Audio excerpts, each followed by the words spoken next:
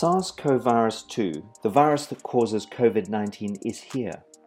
No effective drug treatments are yet available, so the more we can understand about how to adapt to the virus's presence, the easier we'll find it to cope with the new reality in which we find ourselves. In this video, we're going to look at a 6-step plan that will help you understand what happens when the virus enters our bodies and the various ways our immune system can respond. The video also looks at some of the key things we can do to try to ensure our immune system is primed in the event of exposure to the virus. Step 1. Avoidance. The best thing we can all do for both ourselves and others is to avoid exposure to the virus or people who might be infected, often unknowingly. That means heeding all government guidelines on social distancing to the letter. You should also make sure you're up to date with current guidance, which can change daily. Common ways of being exposed to the virus involve either inhaling airborne droplets from an infected person's cough or sneeze, or touching an object or surface that an infected person has also touched.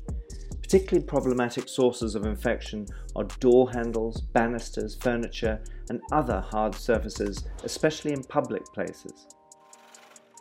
On these hard surfaces, the virus can remain viable for days, hence the importance of 20-second hand washing, high-temperature clothes washing, and disinfection of surfaces that could have been exposed to the virus.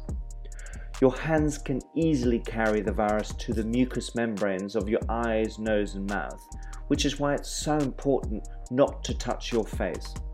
Let's remember, sanitation has always been by far the most effective method we've ever used to control infectious diseases. It's no different with this new coronavirus.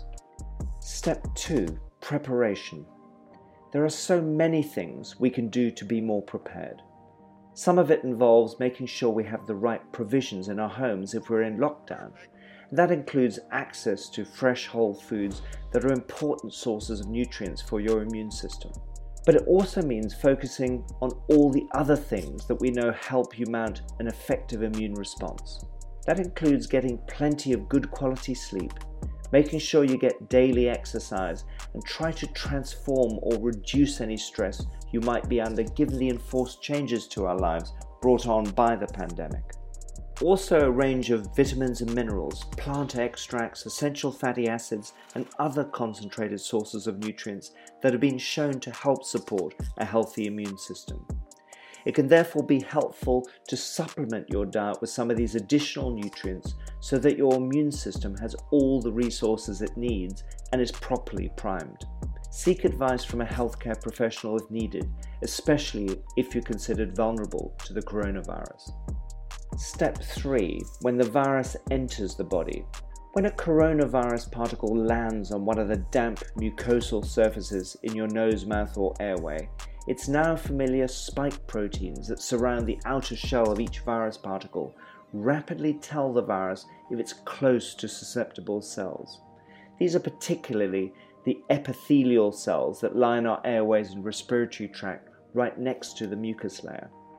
The SARS-CoV-2 uses ACE2 binding sites in the epithelial cells of the alveoli, the tiny sacs deep in the lungs where most of the oxygen and carbon dioxide exchange occurs. The higher the level of ACE2 expression, the easier the virus finds it to get a foothold. This is one reason why people with heart disease, diabetes, or metabolic syndrome are more at risk from serious symptoms. It's also one of the reasons why kids are generally less susceptible, because their ACE2 expression is lower than adults, so it's tougher for the virus to attach to binding sites and get into the cells. Once inside the human cell, the virus particle hijacks the host cell's RNA replication machinery, allowing newly created virus particles to be expelled in huge numbers. This can lead to a rapid increase in viral load. If the immune system can't get on top of the infection, the virus goes on to infect the cells of the lower respiratory tract and the lung tissue. Step 4. Body launches first response unit. This hijacking of the human host's cellular machinery by the virus doesn't go unnoticed. If the virus has made it past the physical and biochemical barriers of the damp mucous membranes of our nose, mouth or airways, the next line of defense to invading viruses comes from a group of relatively unspecialized white blood cells. Along with the external barriers and biochemicals in our tears, sweat and saliva, they form what's referred to as the innate immune system. You can think of this as the first response unit. It's the system we're born with that's up and running, ready to fight off infections from the day we come into this world. Its main job is to try to stop invasion by pathogenic microbes close to the external physical and chemical barriers of our body, namely in and around our skin and mucous membranes. Key cells belonging to the first response unit include the most common white blood cells we have in our blood, neutrophils. But it also includes a range of other white blood cells, including natural killer cells that are well adapted to wiping out pathogenic viruses before they can initiate infection proper. As you'd expect from a first response unit, it reacts almost immediately to the invasion, certainly within minutes. Another group of cells belonging to the first response unit, the respiratory dendritic cells, are also very important. These occur in large numbers in the epithelial cells of the respiratory tract, and they can inactivate viruses as well as mark them, so the specialized cells from the adaptive side of our immune system, what we call the special forces unit, can wield the big guns if the infection has already taken hold within the cells in and around our airways. Step 5. Body launches Special Forces Unit. Once the body's Special Forces Unit has been deployed against a virus for the first time, things inside our bodies move to a new level. Pattern recognition receptors sensitive to the presence of the virus start increasing the communication between the first response unit and the Special Forces Unit via molecules called cytokines and chemokines. This process triggers a chain reaction of responses that initiates a full-blown immune response, the very thing that gives us the symptoms of the respiratory infection. Key players here are two different types of highly specialized white blood cells, the T and the B lymphocytes. These T and B cells are so specialized they need time to build up in sufficient number in the places they're needed in the body, and they also need to learn how to respond when presented with a new invader.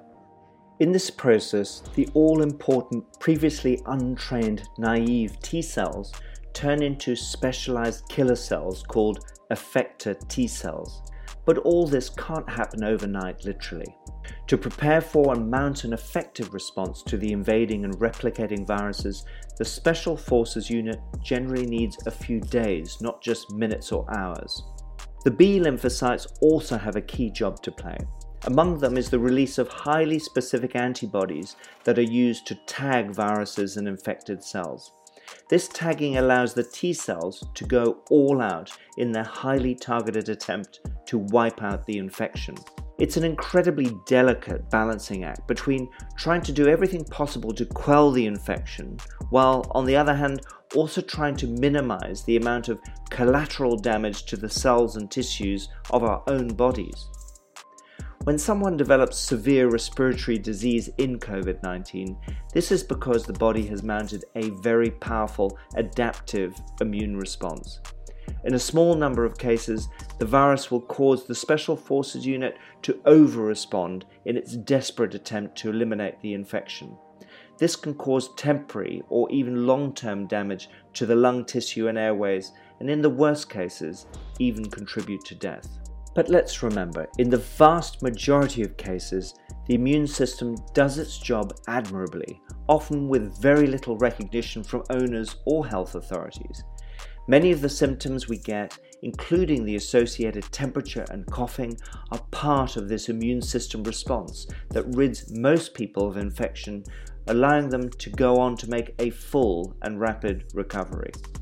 The best thing most of us can do is ensure our immune systems are as well modulated or balanced as they can be.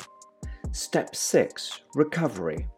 Ideally, you want your Special Forces Unit to do its thing in a matter of 2 or 3 days. For people who develop respiratory and related symptoms, this is when they'll feel most unwell, with the characteristic persistent dry cough, headache, muscle ache, loss of energy, and a raised body temperature. But apart from trying to eliminate the invader and sometimes running the risk of causing collateral damage to the lungs and related tissues, the adaptive immune system is also crucial to getting you back on the road to recovery.